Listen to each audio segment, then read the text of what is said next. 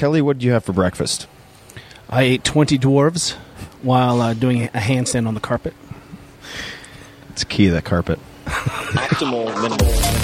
At this altitude, I can run flat out for a half mile before my hands start shaking. Can I ask you a personal question? Now would seem an appropriate time. What if I did the opposite? I'm a cybernetic organism, living tissue over a metal endoskeleton.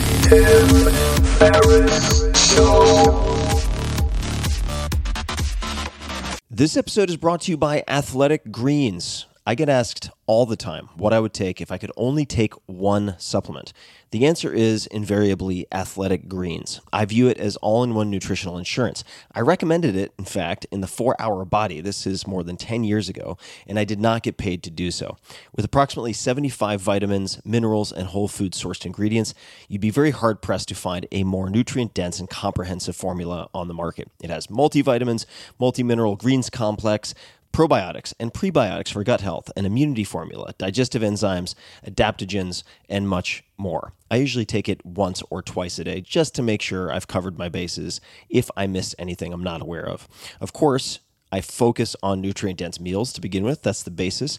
But Athletic Greens makes it easy to get a lot of nutrition when whole foods aren't readily available. From travel packets, I always have them in my bag when I'm zipping around. Right now, Athletic Greens is giving my audience a special offer on top of their all-in-one formula, which is a free vitamin D supplement and 5 free travel packs with your first subscription purchase. Many of us are deficient in vitamin D. I've found that true for myself, which is usually produced in our bodies from sun exposure. So, adding a vitamin D supplement to your daily routine is a great option for additional immune support. Support your immunity, gut health, and energy by visiting athleticgreens.com/TFS. You'll receive up to a year's supply of vitamin D and 5 free travel packs with your subscription. Again, that's athleticgreens.com/TFS, as in Tim Ferriss Show. athleticgreens.com/TFS.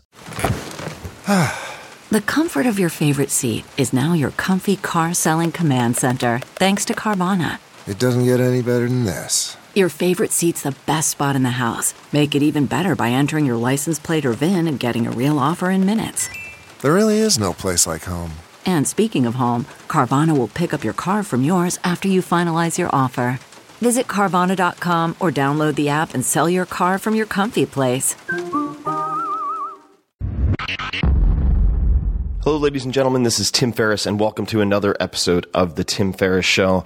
I am thrilled to be bringing you yet another example of world-class performance. And of course, in The Tim Ferriss Show, what I attempt to do is deconstruct those performers to give you the tools and tricks that you can use. And whether those people be from the worlds of finance, say investors like billionaire Peter Thiel, celebrity like Arnold Schwarzenegger, or sports. And this episode is going to focus on the one thing, besides politics and religion, that get Americans all hot and bothered, and that is CrossFit. We will delve into the good, the bad, and the ugly of all things CrossFit. We will answer many, many questions, including what are the 3 most dangerous exercises in CrossFit gyms, generally speaking? What are the most common nutritional mistakes in CrossFit? What do elite CrossFit athletes do differently than the rest? For example, what do Rich Froning and Jason Khalipa do for warm-ups? Is the CrossFit Games really CrossFit? And what is the future of CrossFit? The man to answer all of this and much more is Kelly Starrett. He's trained CrossFit athletes for more than 130,000 hours and 10 years at San Francisco CrossFit, which was one of the very first 50 CrossFit affiliates in the world. There are now more than 10,000.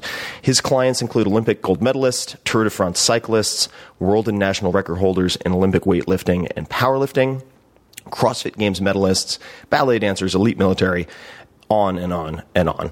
This is going to go very, very deep. It involves significantly less alcohol than the last long conversation I had with Kelly, which is also included in the blog post at 4hourworkweek.com/podcast, where you can find show notes and other things, 4hourworkweek.com/podcast.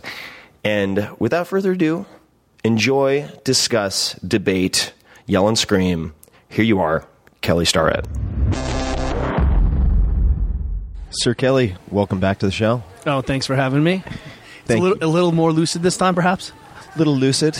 little less alcohol, a little more caffeine. Whatever you gave me here, I mistakenly thought was 1 cup of coffee. And you're like, it's strong. I was on the phone, and I was like, no, don't worry. Yes, fucking strong coffee, whatever. I think it's supposed to be diluted at like 8-1, but it's fine. I'm sure it'll be fine. So we are here at San Francisco CrossFit, and you have quite an anniversary, I suppose you could call it. You've spent 10 years in this world called CrossFit. Yeah, this year now is 10 full years. So I want to dig into this because we've known each other for quite a while. And to perhaps lead off for people who may not be familiar with this world or have heard the word a million times but don't know what it really means, for you, what is CrossFit, or how do you define CrossFit? You know, there's the official definition of trying to get people to work at higher intensity in movements that replicate the movements that we see in life. It looks like squatting and deadlifting and pushing and pulling and running. And if we had to sort of mash up the tenets of gymnastics, Olympic lifting, powerlifting, and all the aerobic responsibilities also that come along with that, that's what the programming looks like. Mm-hmm. But that's not what it is. For me now, 10 years, we estimate, even in our gym here, we've been doing it for 9+ years, we've done maybe 130,000 athlete hours here, which is a lot of pattern recognition. That's a lot of people going up and down, squatting, moving. And what I've really come to understand, this is my own interpretation, is basically saying we have figured out now, here are all the things that a human should be responsible to be able to do. Mm-hmm. You know, can you put your arms over your head? Yes or no? Well, can you do that in a handstand? Can you do that with a dumbbell? Can you do that with a kettlebell? Can you do it with a barbell? Can you go from ground to overhead to do that? Can you press overhead? What ends up happening then is we've been able to winnow down to say, here are the positions, the archetypal shapes that are represented in every sport, in every situation, every position. But in the gym, I can say, do you have this position, yes or no? And then I can say, oh, you do? Well, let me challenge it. Mm-hmm. And the obvious one for the gym for most people is, is load. Let's make it heavier. And because you've come out of a serious strength conditioning background in the past, powerlifting, that a long time ago, our answer to everything was, oh, just get stronger. Right.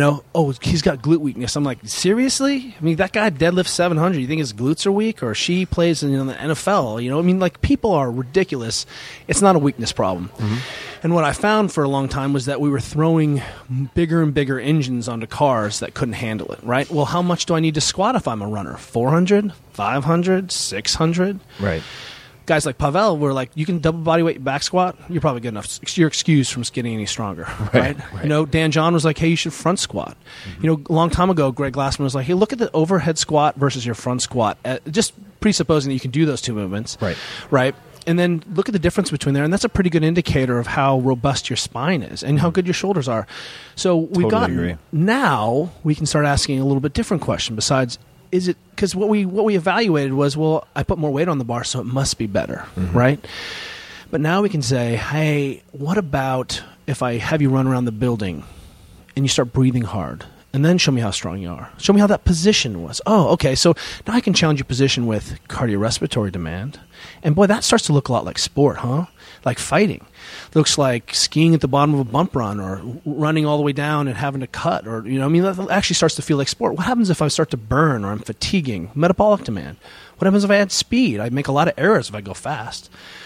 What happens if I'm competing? Like you and I just decide right now we're going to go have a push-up contest. Whether you are the world champion in push-ups or not, a little bit of your back of your brain starts to freak out because it's on the spot. So we add this psychological pressure. What happens if I make you change mechanics? And so there's this bunch of block practice. Instead of doing 100 swings, we're going to do a burpee, then to a kettlebell swing. So suddenly I can change the motor programming. And what we found, and this is my own language around this, is that all of those things are really the definition of intensity. Metabolic load, right? Cardiorespiratory demand, load, speed. The other aspects are aspects of the training that are the sort of intellectual piece around sort of programming the training. But my estimation is the people who can maintain the best positions are the best athletes and remain the most robust and have the biggest work capacities. And as a side effect, because we teach all these principles, can apply them to things that matter like life and sport, not just more exercising. No, it's. I was having a conversation with, you mentioned Pavel, and he has a tendency for very short answers, which is fun to listen to. He's a great voice, too, for those short answers. But somebody asked him for basic advice related to endurance, and he said, fix your posture, work on your posture, whether that is running posture, standing posture, sitting posture, etc. And what I'd love to ask you is, if you look at the CrossFit community as a whole, there are so many gyms, so many boxes. What are problems that are very often not being addressed? So people come in, they jump straight into the workout of the day or metabolic conditioning. What are some common mistakes of whether it be CrossFit instructors or trainees, where they come out 6 months later and from your eye you're like, A, B, and C has not been fixed? Sure. Well, I will correct and just play the devil's advocate around this statement, because my experience has honestly now been no one just jumps right into a gym anymore. You can see on the internet and go explore on your own garage. But I think about 100% of the gyms I run into have some sort of, holy crap, you don't know how to move. You may have a big engine, but you don't have any exposure to this. Our cyclists are the worst. They come in with the most robust aerobic engine. They generate huge amounts of concentric force, have no eccentric control at all, right? So it means they can't lengthen under load, basically. Right. And they for those people listening who are not in the gym much, if you're in a squat position and you move up into a standing position, you can think of that as concentric. Doing the reverse, eccentric, where you're lengthening. So what we saw was that people were coming in relatively aerobic fit. I mean, people aren't slouches anymore. They really aren't. They're exposed. They're doing intervals. I mean, the internet has blown people's, I think, general conditioning now much higher. Like, for example, and I'll come back to the question, but for example, the CrossFit, unofficial CrossFit mascot that everyone loves the show is Pukey, right? Pukey the Clown. I haven't seen someone vomit in a CrossFit in 8 years. It used to happen all the time. People used to come in, do a workout, and vomit because technically there's an area in the back of your brainstem called the area postrema. It samples your blood circulation, right? And what ends up happening is people were generating so much lactic acid that the brain was like, you've poisoned yourself. Blah. It's activated your vomition center. That's the mechanism for vomiting from workouts. That doesn't happen anymore because people's conditioning, whether you're at SoulCycle, dude, go to SoulCycle, blow your brains up on a bike. You're going to be you protected, not from movement or eccentric load, but you will be able to buffer some lactic acid, right? So I've seen the general fitness go up, but what has happened now is that people have said, okay, look, you can't just come in here and train because you're going to wreck yourself, and more importantly, you're not going to understand what it is we're trying to do, which is, here are the fundamental movements that are the sort of signature positions of the CrossFit method, and you don't know any of them. Right, so we force people to come in, and the mistake is, as a coach, that I need to get people moving, and this is why if you go to a CrossFit Level 1 seminar, they are going to teach you, and they're really excellent coaches, very thoughtful, the course has evolved in 10 years, a ton. We've become more sophisticated in 10 years, but we teach you with really low loads, i.e. a PVC pipe or a medicine ball, because I've never seen anyone die from those things. But the ego gets involved, and pretty soon there's a barbell in it, and you can still see people performing a tremendous amount of work in bad positions. And what ends up happening is, as we get people in, we have to give them a little taste of intensity, and we do that with the rowing machine and some burpees. Right? We get them saying, "Hey, I need to show you what happens when you start breathing hard." But then, and we end up making, I think, a set of decisions about getting people moving. Right? Because if you're my mom, maybe you don't have the ankle range of motion, you have an artificial hip. The most important thing is that we start squatting. Right? And I have a lot of ways of making that difficult. Oh, we're going to get on this Airdyne, and we're going to sprint a little bit, and then come back and air squat for me. That's enough for a lot of people. The problem is, and I might turn your feet out, and I might be okay with you rounding your back a little bit. It doesn't have to be perfect, but now at least you're squatting. We can have a conversation about what's next, right? I can make errors. The problem is we start loading this compromised movement because we said, hey, the first thing is let's get moving.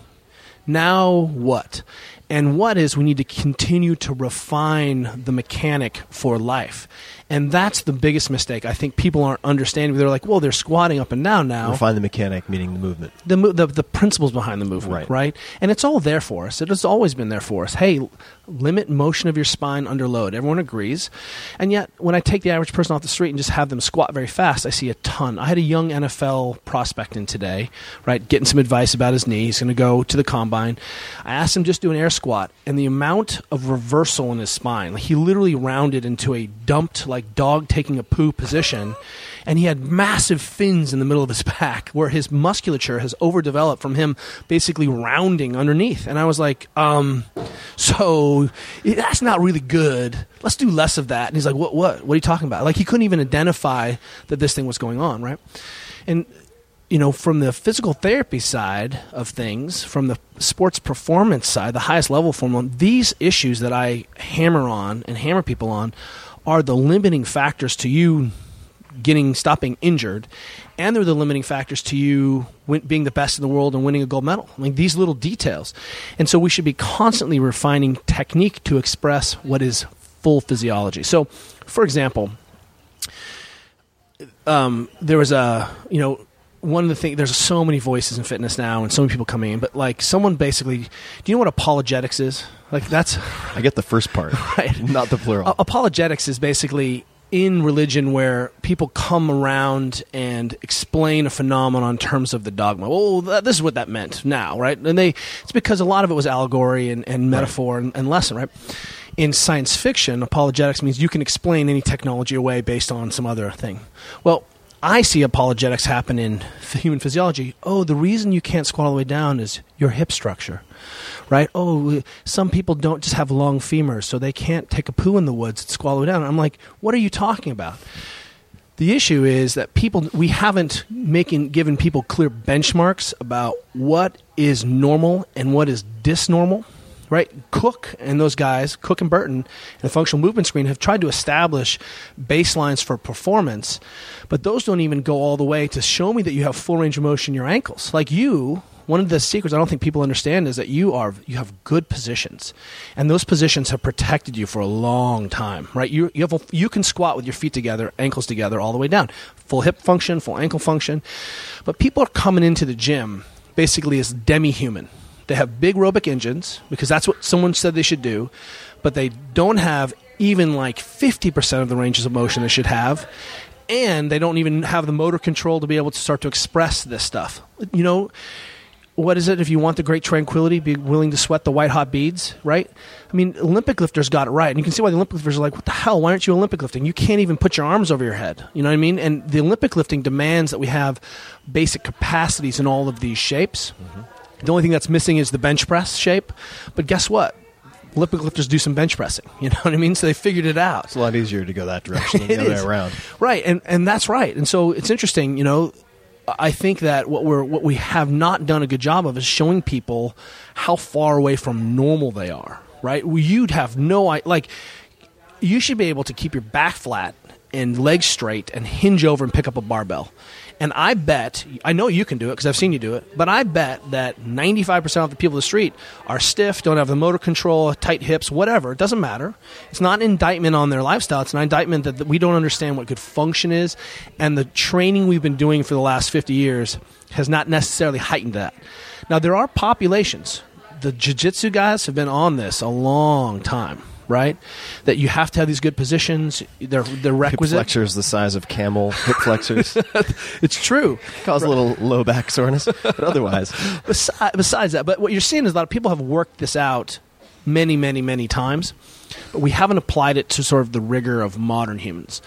And that means modern strength and conditioning. And we haven't couched it in the terms. So when people walk into the gym, you know, I don't think people realize as a coach, it is an enormous fucking challenge to say, oh, by the way, you have no understanding of how you move, and if I make you breathe a little bit hard, you throw it away and you move like crap, and by the way, you eat like an asshole and you don't sleep, and what are we going to do in this hour? We have to start a conversation. So for me, there's this line of, well, we got to get people in the door and we got to get them started, right? But that's not the end of the conversation, you know? Yeah, you can squat with your feet turned out like ducks. You totally can. You can set a world record in powerlifting like that. But you know what you can't do? You can't run. You can't jump and land. You can't cut. I mean, it really causes all these problems. I see it. And I also see people losing performance that way. So the question remains, this dichotomy then is, sure, my feet are turned out because that allows me to squat all the way down. Great. That's a beginning of a conversation. But the optimal position is the position that allows me to take my fitness and now transplant that into motor patterns.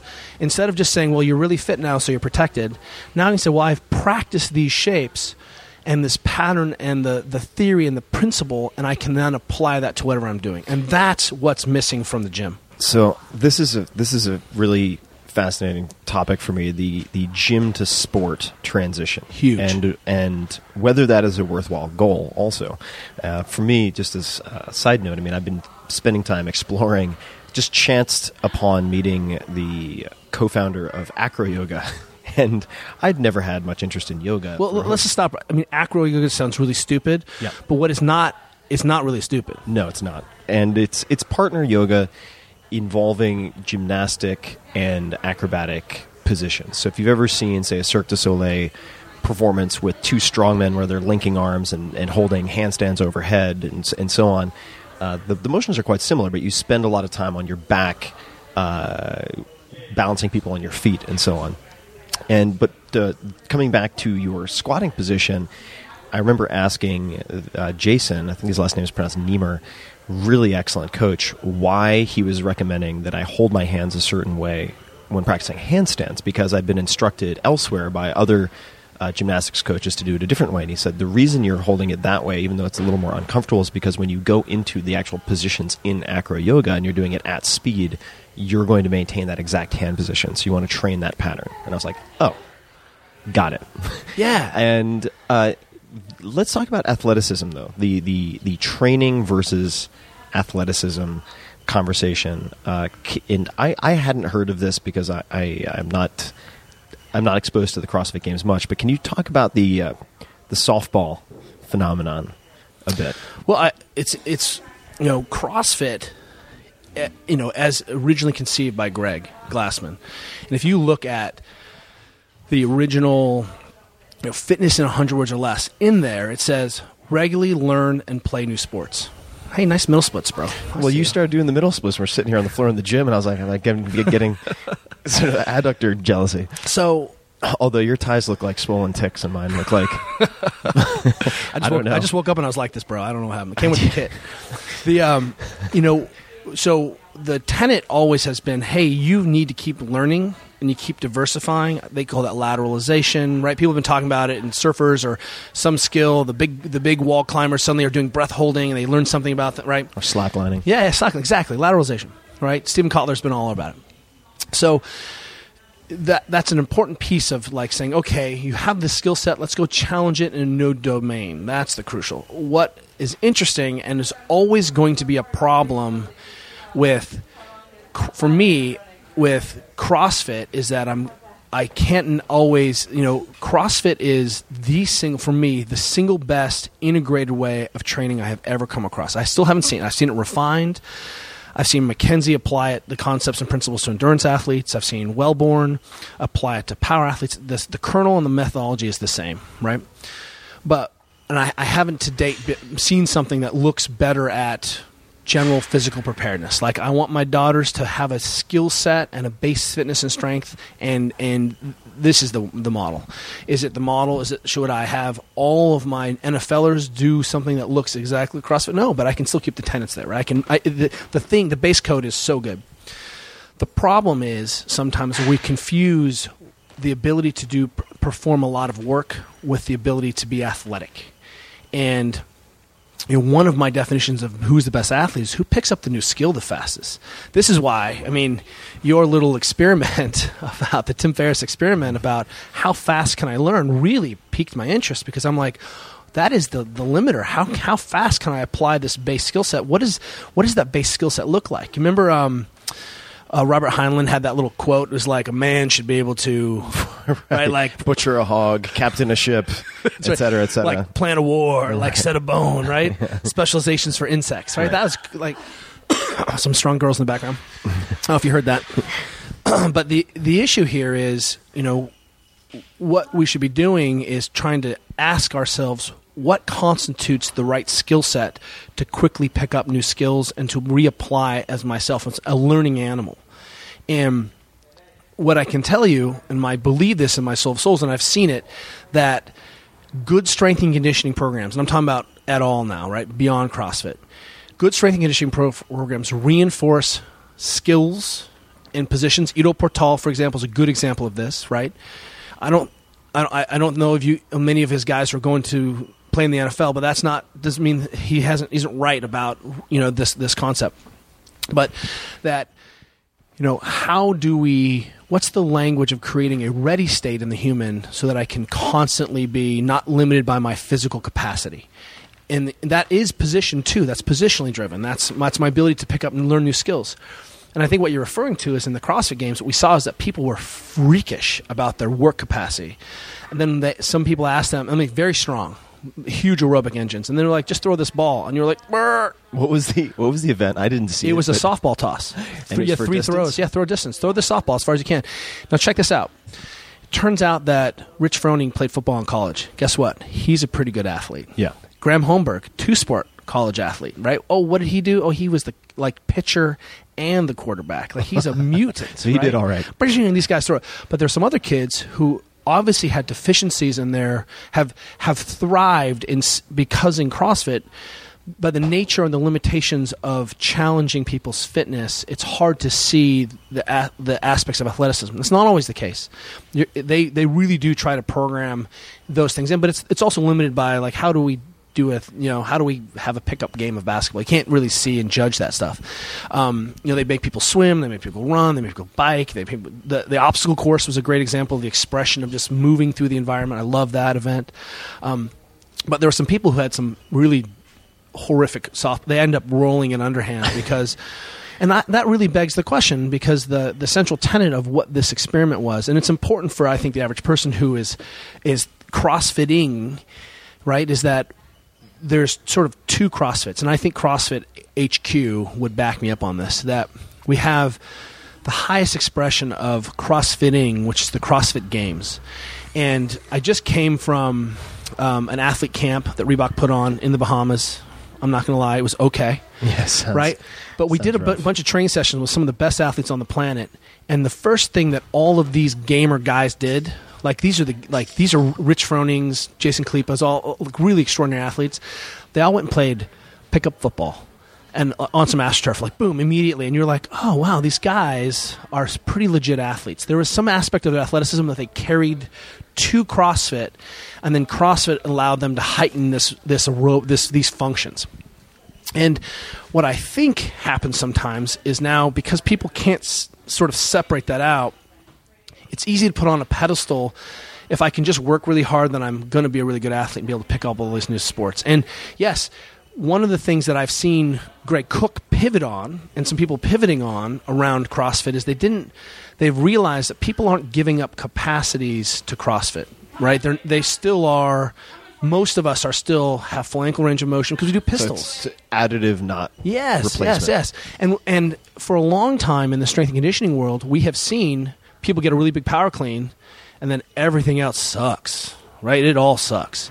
So what's interesting about the programming here in our gym is that we really ferret out all the crappy movement patterns, So let me ask you this, if I could. This is just top of mind right now. I guess 2 things. If someone were to ask you, is CrossFit Games really CrossFit? Should the multitudes of people in CrossFit gyms aspire to that as an objective? Number 1. Let's start with number 1. But got a bunch top of mind. But no, that's the first one. I don't think they should. But I will tell you that the athletes involved and the experiment involved has been so informative for me as a coach, as a physio, because I can really see what the deficiencies are at day 5, at day 3, under these loads. And it really starts to matter when we see that the best athletes refine position, refine efficiency, and win. Right, that's been the name of the game. It used to be that you could just outwork people. People are training 2 and 3 times a day. They are the most meticulous athletes I've ever seen in any sport, anywhere. They're on top of the nutrition game, on top of the recovery game, on top of hydration, adaptation, mechanics. They are really, really have depth. I mean, Rich Froning, he's a little tiny guy. How much does he weigh? I think he's probably 190, okay. 195, just something like that. Snatches 315. That's in amazing. tennis shoes, in Reebok flat nano shoes that I can not Olympic lifting shoes, and he does that in the context of also being able to do all these other things. So I think it's what it has done. The reason for me that the games are so important is that it's changed the consciousness about what's possible. By the way, you can still run this mountain 7K and be brutally strong. In fact, why aren't you? And I think people have been having that conversation for a long time. It also has gotten us really clear about what works and doesn't work in a very sort of pressure cooker situation in terms You talk about programming and training a load. little bit and of all the programming, but I would say about nutrition. Yeah. About I've never seen any athlete in the history of the world do more work than these kids.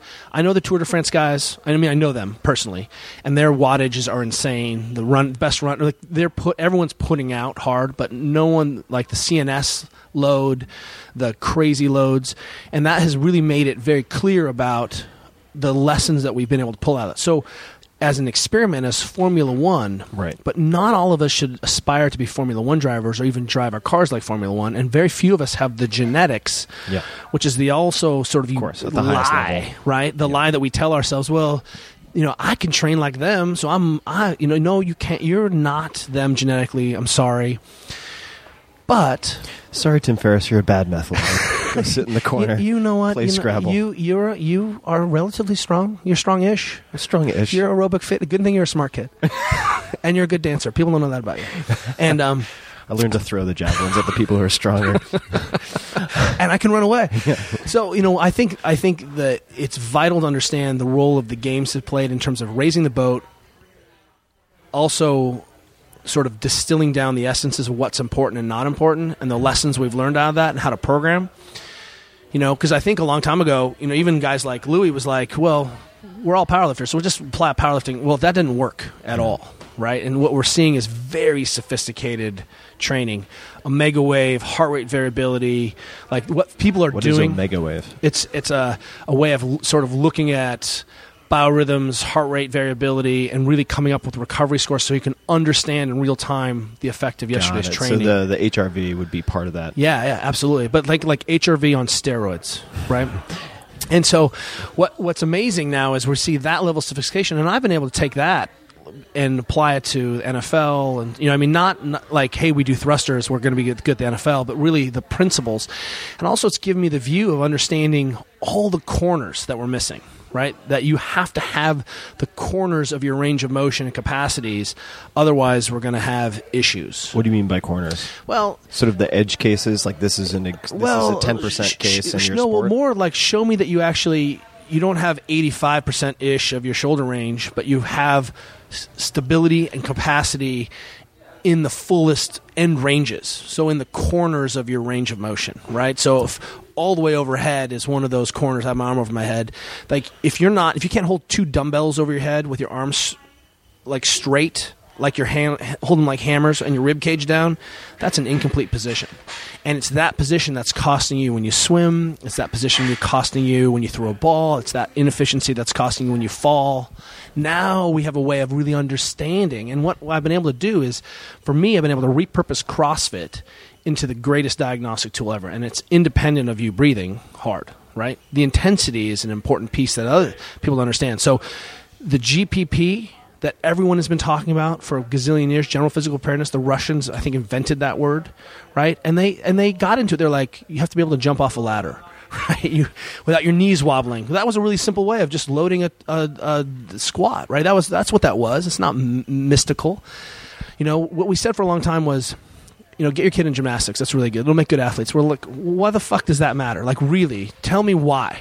Well, it turns out that the things that you have to be able to do in gymnastics teach you certain positions and principles that you can then apply. Yeah, use your skeleton, not just your muscles. Yes. And then we can get away with, big muscle-bound guys who get their asses kicked, or the little skinny cardio whippet who falls apart, can't lift 60 kilos off the ground when they're breathing a little bit hard. Like, those are both ends of the spectrum that aren't good. What you mentioned nutrition, and I've got a bunch of questions, but in brief, what would you say are the most common nutrition mistakes or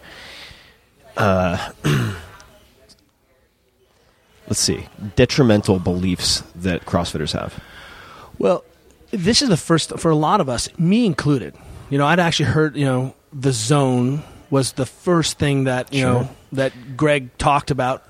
Back when I was first training in CrossFit, I think I've told you this before, but back when the Santa Cruz guys would come to Mountain View to train at the Half Gracie Academy, it was all about the zone. And I remember training with those guys. Well, and so, again, let's get to understanding why that mattered. Because people's macronutrients, their combinations in terms of what they were eating was way was wacky. Not eating enough, any fat, not barely getting enough protein, massive amounts of carbohydrate. And that was the first way we could just identify the problem, right? So, but then we started measuring and weighing. So then we had an idea of what roughly we were taking in. And to this day, I look at a banana and I'm like, 3 blocks. That's 30 grams of carbohydrate. It's been useful. It's like a metric unit, right? That's a kilometer. That's a meter. It gives me a baseline of understanding how much food I need to be eating. But then, and it was always about food quality. That was always an important conversation. But then people would be like, well, I can eat this bacon and drink this beer, and I'm still in the zone. And I was like, macros. like, come on. And so what happened then was that we saw this paleo revolution wash over the CrossFitters, right? We're like, the first time I said this to my wife, Juliet, bless her little heart, was like, she Googles online because Juliet's the biggest skeptic, and she was like, this is some bullshit. I'm like, what? She's like, the first thing that came up was hornet's nest soup. Like wasp nest soup, Kelly? She's like, that's what you fucking mean? And I was like, I think it means no grains, and we should eat vegetables. She's like, this is some bullshit. But that was really, again, a conversation about food quality, right? Well, then we saw this revolution. Free-range hornets. Juliet literally is just like the greatest bullshit detector. Thank you. Everyone just get yourself a Juliet. But then what we saw was that everyone got super squeaky clean, like didn't even use salt. And I was like, oh, salt is really useful. I saw a bunch of my friends who cleaned up their diet, and they literally tanked. Like they were blacking out because they weren't getting any salts ever. Yeah, no like doubt. There's this thing called salt. It's amazing. Yeah. Humans invented the salt routes for it. I read a study on primates and why humans are so fond of fructose, the naturally occurring sugar in fruit, and why it's so problematic to have, say, high fructose corn syrup or agave nectar. It's like 75% plus fructose, and we get fatty liver disease. When we were migrating apes, the way that we would sustain higher blood pressure without salt was with fruit. Oh, doesn't that make perfect sense? Yeah. It makes perfect sense. But yeah, salt, guess what, folks? Pretty important. Or like blood pressure. It's so important. Like Stacy Sims is a good homie of ours, right? She is a exercise physiologist out of Stanford. She's been exercise physio to the best athletes on the planet, especially best aerobic athletes, but she assists everyone. Her company is called Osmo Nutrition, and her thinking about hydration is vital. But she's like, hey, there's this stuff called sea salt. Take a pinch of it, throw it in your water, and quit being a jerk and diluting yourself, right? Not diluting, yeah. Right? And what we've seen is that people are not applying the lessons that we have learned in sport for the last 20, 30, 40 years to day-to-day life. So people got really squeaky clean, and they could not eat enough carbohydrate to support the level of training that we were doing, right? And all the endurance athletes were like, dude, you can't eat 100 grams of carbohydrate a day and expect to thrive. And sure, just be a keto-adapted athlete. I'm like, yeah, that works if I have to do it, but man, that's not working for me so well. You have to be very meticulous. And you have to have the genetics to really support that. Yeah. And like, I looked at some sugar, now I'm not keto adapted, right? And, the key is always, and this has always been the CrossFit HQ position number one, eat enough carbohydrate to support exercise. Well, I finally figured out what that means, right? And that's a fluctuating norm.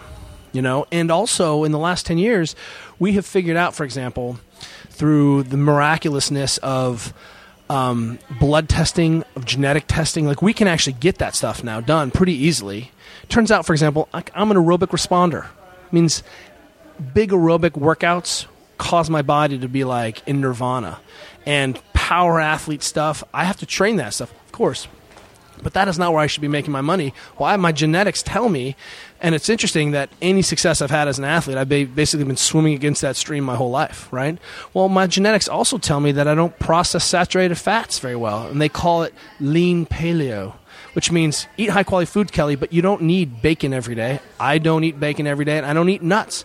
Because when I do, my cholesterol goes through the roof. And I know we can be sophisticated about cholesterol, but when your cholesterol's 400, like there's something up, right? That's not, and I had a bunch of friends. Calories in a big, in a Whopper. That's right. So I think that's what we found is that people have gone back to rice. They've gone back to, hey, I've got to source my carbohydrate intelligently in order to support the amount of training I'm doing. And that was I think, a reaction. People are less afraid of gluten. I think they really try to stay away from it. Maybe that's just Monsanto that's talking there, but, sorry, you're going to have to edit that out. Sorry, Tim. No.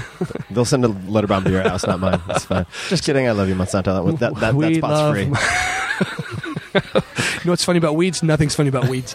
So, the bottom line is I think we've seen that correction, but once again, we should take that lesson from the highest level of sport. That's what coaches are trying to do, distill principles, not methods. Right? And also, I think, particularly when it comes to macros, is know thyself and know thy sport or training load, right? Yeah. So Pete Attia, Dr. Pete Attia, who have you ever spent any time with? No. Pete, you have to meet this guy. You guys would love each other. But he was on the podcast, and we talked about cancer research, but he would... He's the sugar cancer connector guy? Is that... he would talk about that, certainly, but he is he was a former oncology researcher. He's also been a surgeon, and he's a high-level... He would not want me to say high-level, but he's a high-level endurance athlete, 100-mile swims and things like that. Yeah, I'm not going to call that high-level. And he's also very strong for his body weight, and he loves doing time trials for cycling.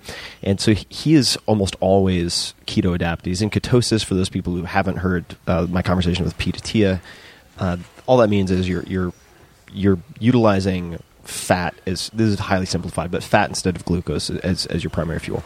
And when he's doing these intense rides, though, he knows exactly his respiratory quotient when he kicks over to anaerobic, and how many calories he can consume and how many calories his liver can store so that he never comes out of ketosis. So he can be pounding gels, but he's like, okay, I know that my liver at my body weight, I'm going to store about 400 calories of carbohydrates based on this target distance and this target wattage, etc. I can end my race and still be in ketosis, or my time trial. But that's because... And my problem with that, of course, is that that's true, and he is the freakish outlier. Nobody's going to do data. It. Right. And very few people are going to do that. That's amazing, by the way. But what's fascinating is... the paleo community, are there any other common dietary mistakes that you find people are terrible around water. The coffee has been the cult, like black fluid. What do we call it? The cup of fear? Cup of fear. Cup of fear. And, people are like, I don't need to drink water. I drink coffee all day long. And then this Killcliff, which is an amazing CrossFit soda, that it's not related to CrossFit, but it's sponsored by some CrossFit. Anyway, you get the idea. It's amazing with vodka, too, by the way. But... which is also can be gluten-free, so you're still paleo. It's fine. But I think what we're seeing is that, here's what's crucial. You can be at 80% of your function and come in and do relatively okay once you move well, once you've been doing this for a while. You can just be on the edges of your sleep, on the, you borderline, eat some extra ice cream, budge a little bit, not deal with stress down.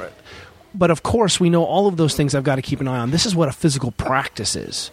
And what we've seen then is, for me, it's important that you're actually signing up for a race. You're signing up for an event. The gym is not the event. This is the place where we train. And yes, it feels like competition in here because it's intense. It's deep practice. Daniel Coyle, thank you. It's me really, really practicing. The talent code. That's right. Nice, dude. It's deep intention. It's hard aerobic conditioning, but it's still not the same thing as stepping into a ring or lining up on a 5K or signing up. And what you realize is how important all those aspects are to your training. You have to eat right. That's why I'm like, look, the CrossFit does the CrossFit Open, which is the biggest sporting event in the history of mankind. That's what it is every year. More people sign up for the CrossFit Open. They do 5 workouts, and it's a big international competition, right? So it's a virtual game? It's a virtual games, basically. It's a feeder to regionals.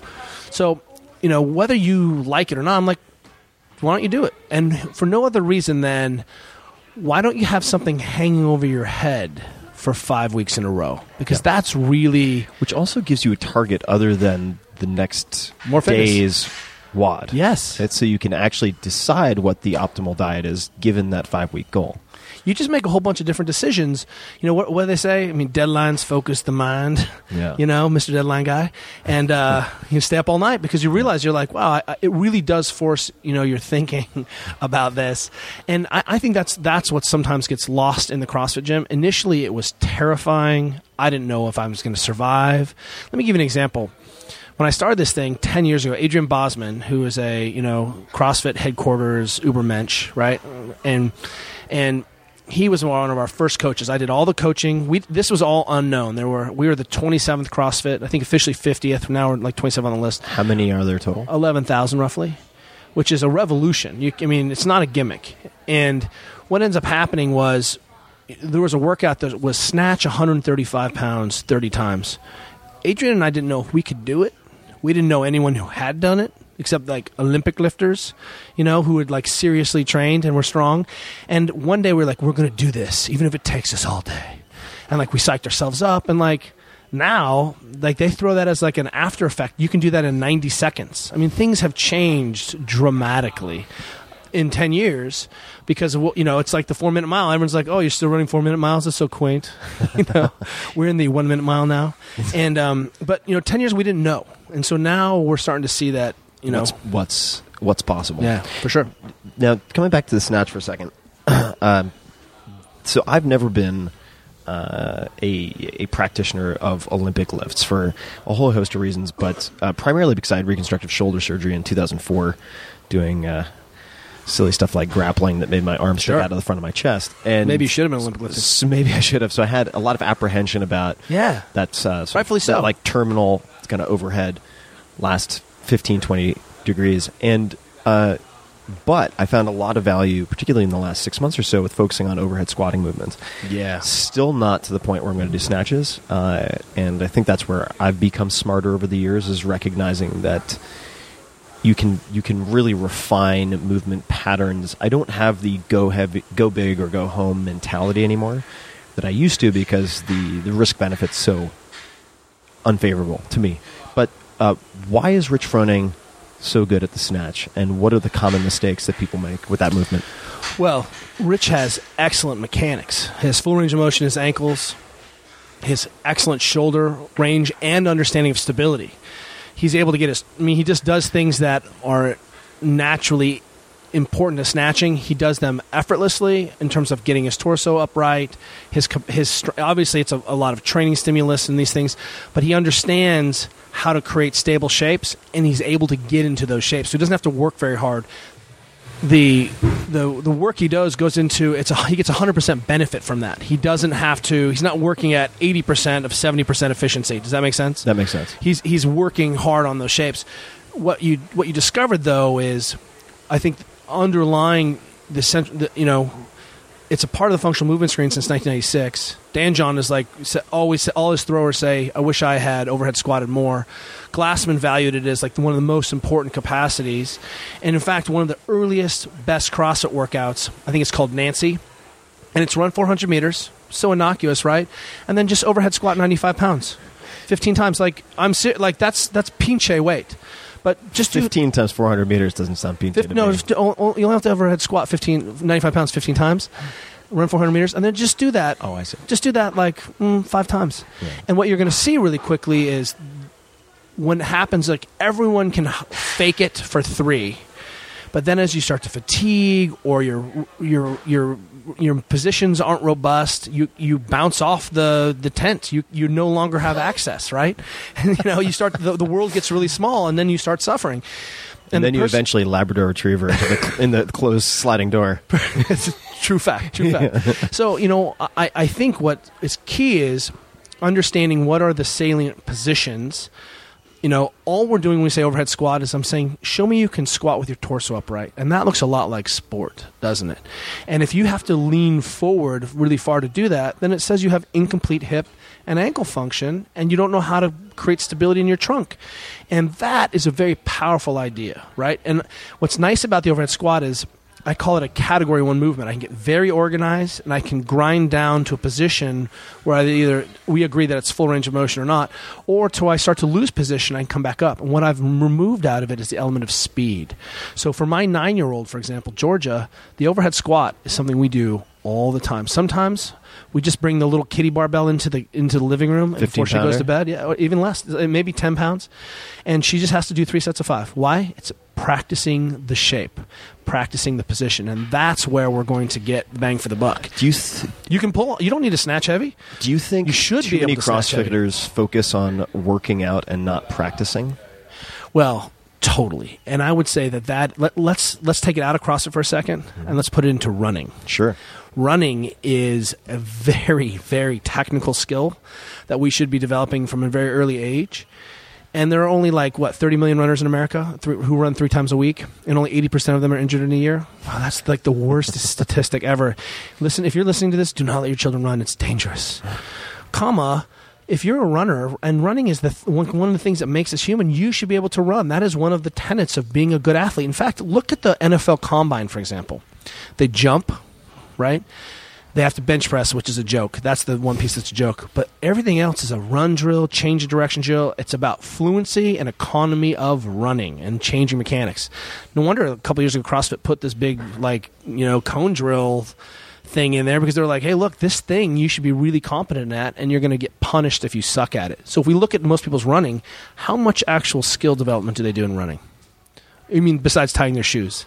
Next to none. None, and they just start running. Unless you're with, say, Joe DeFranco planning on being in the NFL Combine, and he's like, actually, if you're right-handed, you should switch your feet this way because you cut one step out of the shuttle run, and then, wow, now you're a superstar. And Joe does a whole bunch of stuff about do you have the positions to run? Yeah. Like, for me, the most dangerous sport to middle-aged men is a track workout. Oh my God, it's so dangerous. Like, you're just asking for a pulled hamstring or torn calf, because you're at the end ranges, and when you start, your back starts to deflect because you can't buffer your huge engine, and then you have a neuromechanical compromise, tear hamstring. It's the same thing that happens in basketball. We don't even talk about do you have the required range of motion to run? Yes or no? And resoundingly, the answer is hell no. And do we do any skills or drills about improving the economy? No. So what ends up happening, of course, is that we should, and what I can tell you that I see is that I see very, very intelligent coaches practicing skills, teaching skills, and then challenging those skills in a workout. And that is good programming. So if I am getting to a point where I'm comfortable with overhead squatting with the barbell, and that never happens, by the way, because it always gets worse. Well, no, you should have. I'll send you some photos. They're hilarious. If I'm considering going into, say, training for the snatch, what are common mistakes that I should be aware of, that I should avoid? Well, we have basically been able to break those fundamental positions down. So how about this? Show me that you can actually put, just put some 10s on the bar. Get a women's bar. Make it really light. Better show for me my that you tiny little midget hands anyway. Well, hey, they're called dwarf hands. All right. Yeah. And one of the issues is, show me you can keep your back flat and actually get to the bar. And what you're going to see is that people can't do that. Get to the bar. Get to the bar. Yeah, no. Just get into the setup position for the bar. And what you're going to find is that people can't even get into a decent setup position without rounding their back and dumping their shoulders. And then we start asking the question, what the hell are we doing? Your setup position is so setup shitty. Meaning that bottom position. Yeah. Can you show me you can put your hands in a snatch grip and then sit all the way down on your ankles, right? Sit down and get into a good position. What you're going to find is that people universally can't do that. So suddenly, boom, I've learned something about myself. Why do all the best coaches teach from the hang? Well, if you teach from the hang, then I take that portion out of it. I can derive a lot of the benefits from snatching without taking you to these compromised shapes. And the problem is, I know you can snatch from that compromised shape, but that's not the shape we all agree is the best shape. Does that make sense? Mm-hmm. So if you can't even get all the way down to the bar, an issue of technique is we're never going to solve this, because you're making basic type 1 errors from the first inch off the ground. Right. Or in centimeters, because everything's in kilos in Olympic lifting. Let me ask you, I want to put you on the spot for a second, because I've always wanted to ask you this, and I'm not sure why I haven't. Yes, these are my real calves. They're not calf implants. I was curious about your chesticles. Also real? No. It's just the left. I noticed you only put one in, just testing it out. Huh? If you had to remove 3 common exercises from CrossFit gyms in the interest of safety, what would they be? Oh, so if you had to, gun against the head. Well, it doesn't have to be 3 so or fewer. Let me deconstruct that for a second, and that's crucial, because first and foremost, all the movements in the training language are inherently safe if you have full range of motion, the motor control to do them, right? Mm-hmm. So presumably, though, you get 1,000 people come in, there are certain exercises where a higher percentage of those people will lack that prerequisite. The number one most dangerous skill, bench press. And why? Because people don't have any internal rotation of their shoulder. They've pinned their back down, right? You can press all day long. Standing overhead military press, strict press. You're going to fail safely. When you fail in the bench press, that shoulder is going to translate forward. There's your labrum. Can you bench press safely? Yes. Do we love floor pressing in our gym? Absolutely. We floor press a ton. But what I find is that people do not have the basic mechanics, and that's one of the ways that we've got in our head that we define, strength, how much you bench, how much you bench.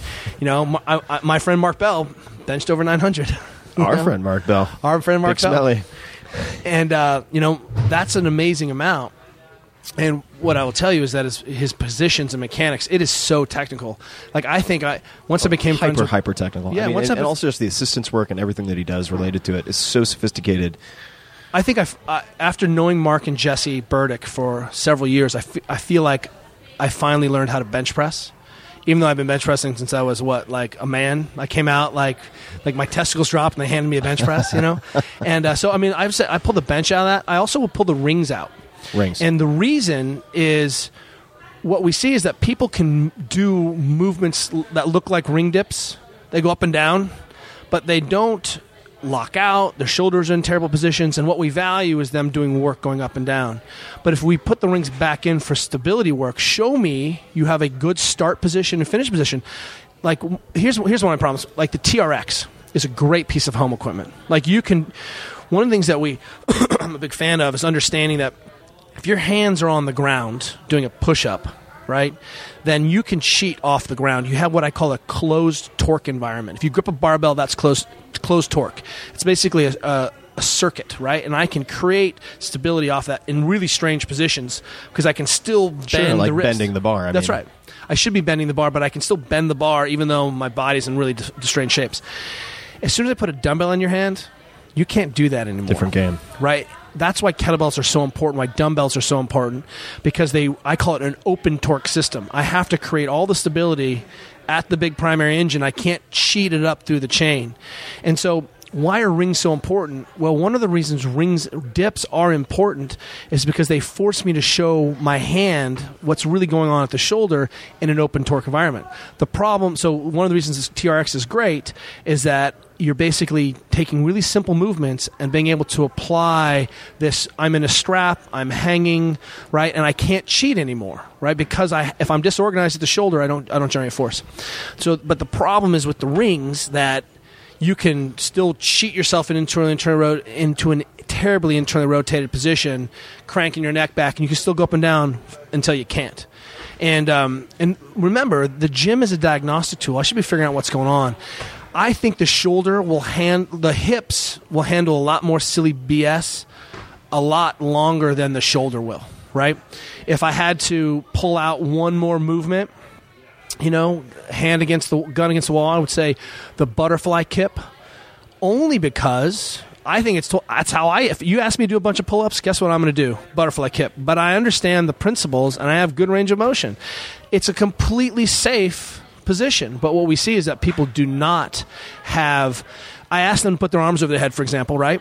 And they can't do it. And then so suddenly magically hanging from a bar is going to increase that range of motion. No, they're going to compensate. Then swinging and landing. So what we do is we add speed to a bad position, and then that's really the recipe. Kapow goes the wire. That's right. But once again, we program all that stuff on our gym, but you'll notice that we have a lot of static ring stations, because what we saw as well, people can't even get into the start position on the rings, which is elbows locked out, butt squeezed, thumbs turned out. They can't even get into the finish position or the start position. So what are we talking about? What we're doing is we end up arguing about bullshit, right? You can't even get into the bottom position of a snatch. Why are we talking about your snatch? Right. I mean, I'm getting into more gymnastics these days, and I want to be able to do a back tuck. I've never been able to do back tuck. And really? Yeah. Attribute-wise, I have the attributes necessary, but it's a long story. No, I feel, because I was obsessed with that too. So I want to get to that point. You can do that safely, but you can certainly do it very, very unsafely, or attempt to do it unsafely. And I think that the question of sequencing and how you put things in a proper order, from diagnostics to refinement to training. We have not given people the background or the language of how their bodies work. Yeah. I get to work with kids, like children, like first graders and kindergartners in our swim team, all the way up to masters Olympic athletes. I mean, I see it all, right?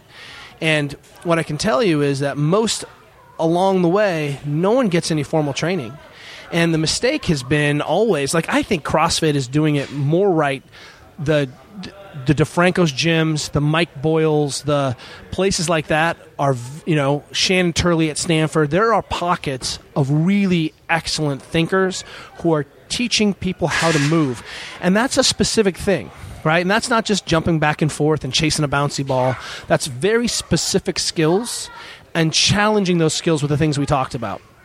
So, what we've seen is a decentralized, in CrossFit, for example, it's like a decentralized Soviet sports system, right? We have 11,000 states, and what you'll see is that kids will grow up through the CrossFit system in a generation, and they'll already be like, well, of course I can overhead squat. What do you mean? Why can't you overhead squat? You know what I mean? And we'll solve a lot of problems. But the key piece is we can't confuse exercising for full human capacity. That's the missing link. And so, speaking of full human capacity, if you look at the most elite CrossFitters, what are there things that they do that the lower ranks do not? Commonalities that you've observed that people can borrow or emulate or incorporate? But you're saying that top CrossFitters that the bottom aren't doing? That just the recreational? Yeah, like top quartile or decile of. They all have. Most of them I know are obsessed with mechanics. Most of them, and really spend a lot of time refining that mechanics. That's really, their positions are more effortless. Like there was I had this physical therapy instructor, and she was like, she taught pediatrics, and she's like, let me be fucking clear. Muscles and tissues are like obedient dogs. And I was like my mind was like, gadoosh. Like, this is coming from the pediatric physical therapist who was like, what the hell's wrong with you? Why are you so stiff? And, the key, the key. We're doing synchronized stretches. Is, the key is that people aren't spending enough time working on full position. And maybe it's because I have not made the case for it. Because what we've done is we know you can get by at 80%, but show me you have full capacity, because that's the thing that these top athletes have. I mean, they obviously can work full really hard. Capacity meaning the corners of these positions. The positional, full position. And I always use this example, but squat down with your feet together, keep your heels on the ground, knees together. Can you do that, yes or no? If you can't do that, knees together all the way down, chilling out in the bottom like we're at a campfire, then you're missing full hip range of motion, ankle range of motion. One of those things is missing. And that's the mechanism for your hip impingement. That's the mechanism for your plantar fasciitis, for your bunion, for your torn Achilles, for your pulled calf. I mean, that is the fucking problem. And you should be obsessing about this. CrossFit is like... or any good modern strength and conditioning system, because we're not the only ones doing it now, but they force us into these shapes that are diagnostic, and if you've been around Pavel, well, then you probably have done a pistol at some point. Sure. That's because you have to be able to have that open torque control on your leg, right? That's how he gets away with not having to do lots of step ups, right? Show me that you can squat up and down one leg with that strength. And immediately I can tell if you have the ankle range of motion, hip range of motion to do that, right? So it's interesting that got pulled into the language because it was so diagnostic. If there were 2 or 3 movements that people listening to this could videotape themselves performing for sort of maximal diagnostic value, let's just say it's busy professional who's like, I'm probably letting go, but I want to get back into training. I want to be able to videotape myself at certain points just to see how screwed up I am before I try to do something I did when I was 20 years old. Is there anything in particular you'd recommend? Well, here's the problem with that is that you somehow devalue some of the other positions. And in physical therapy school, they had this great statement. They're like, test something you think you changed and something you didn't think you changed. And I was like, that is so eternal and amazing. And then I was like, well, fuck, it's my fucking shoulder. And if I'm compromised on this end, I maybe don't have the intellectual capacity to understand how that compromises me on the other side. And so what's crucial is that you can go from the start position. So, for example, you may not think that Olympic lifting is important to you as a swimmer, but Olympic lifting forces you all the time, or swinging kettlebell, into having full internal rotation of your shoulder. So even just doing the Bergner warm-up with a PVC pipe, he's an Olympic lifting coach. You can Google Bergner warm-up. How do you spell his name? It's like Burgener. Got it. And Mike Bergner, and if you just get into this high hang position, like you're doing like the robot dance out to the side, do that all the time. You should be able to get your hand all the way down to your hip, and your shoulder shouldn't twist forward. So people are like, oh, I don't need to Olympic lift. Well, you should be able to snatch a PVC pipe without hurting your shoulder. But those same people will go to the pool and not recognize that the finish position for the crawl stroke is the same position. And so what ends up happening then is, in the swimming language, if I'm missing that internal rotation at the end, that means my shoulder comes forward, and that means my next stroke is compromised. Yeah. And that's why you have to have full range on both ends of your shoulder, right? Because I'm going to compromise, and that's going to mess up my next start or my next rep. I've been amazed how much my entire physiology has changed just focusing on terminal knee extension. Just like lay on your back, put your legs straight up in the air, pull your toes back, straighten your legs. And if you can't straighten them completely, I was like, wow, my legs are shaking like, I handled that over to 2 NFLers today who were coming back from an ACL repair. Yeah. They sit all day long. They're sitting 14 hours a day. Knee is slightly bent. They don't have that range. Posterior chain is, you should. Like, why can't you do a long sit? Yeah, last time you saw me, I could barely do this, and now I'm like, that's right. Out to the. One of the things that the truth, PR lifetime. One of the truths is that we're always talking about putting the hip back into the socket. Like that's the capsule stretch. That's 4-hour body stuff. Definitely. But what you figured out was, boy, if I have some load, my legs are up, and I put some load through that's seated that hip back into the position and reinforce that mechanic, and then you had to be stable in that shape. Same thing happens when you squat, theoretically. Same thing should be happening when you deadlift. But what we see is that the modernness of us is what messes us up. You have to have a movement practice. Pilates is a movement practice. Yoga is a movement practice. Acro yoga is a movement practice because they're exposed. CrossFit's a movement practice. But then I also have to probably breathe hard a little bit some on there and get stronger. And your movement practice can handle that. It can be kettlebells based. You can go to the Olympics that way.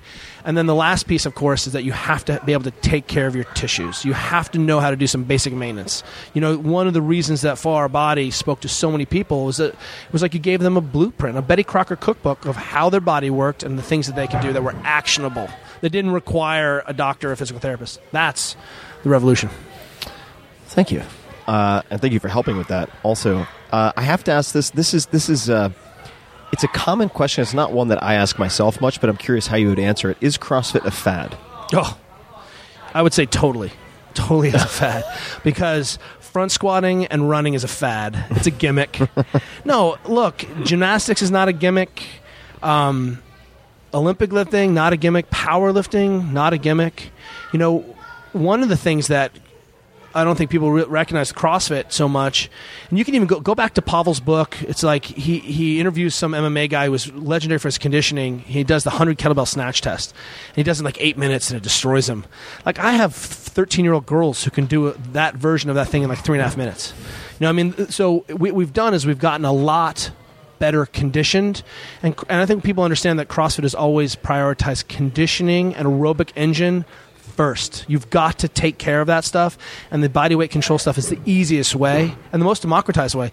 Then let's have a conversation about how much you weigh, how strong you are. If you're going to be the best at the CrossFit Games, you're going to have to be really, really strong and really aerobic. For the rest of us, we can keep putting money in that strength bank, but that aerobic function bank, it goes dry.